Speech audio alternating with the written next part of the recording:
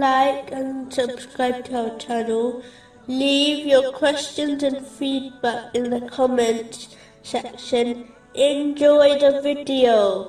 Continuing from the last podcast, which was discussing chapter 46, verse 3. We did not create the heavens and earth, and what is between them, except in truth and for a specified term.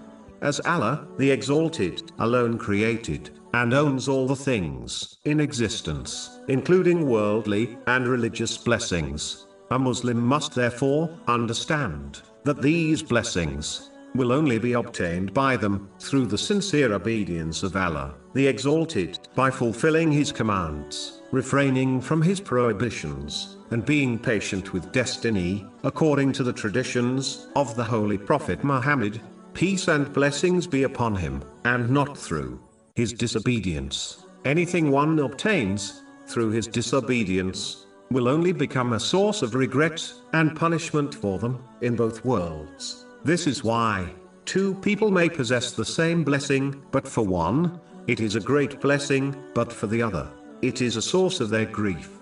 Death is something which is certain to occur, but the time is unknown. So it therefore makes sense that a Muslim who believes in the hereafter prioritizes preparing for it over preparing for things which might not occur, such as marriage, children, or their retirement. It is strange how many Muslims have adopted the opposite mentality, even though they testify that the world is temporary and uncertain, whereas the hereafter is permanent, and they are certain to reach it. The verse mentioned earlier clearly reminds Muslims that no matter how one behaves, they will be judged regarding their deeds. A Muslim should not be fooled into believing that they can and will prepare for the hereafter in the future, as this attitude only causes one to delay further until their death occurs, and they leave this world with regrets, which will not aid them. So the important thing is not that people will die, as this is unavoidable. But the key is acting in such a way that one is fully prepared for it.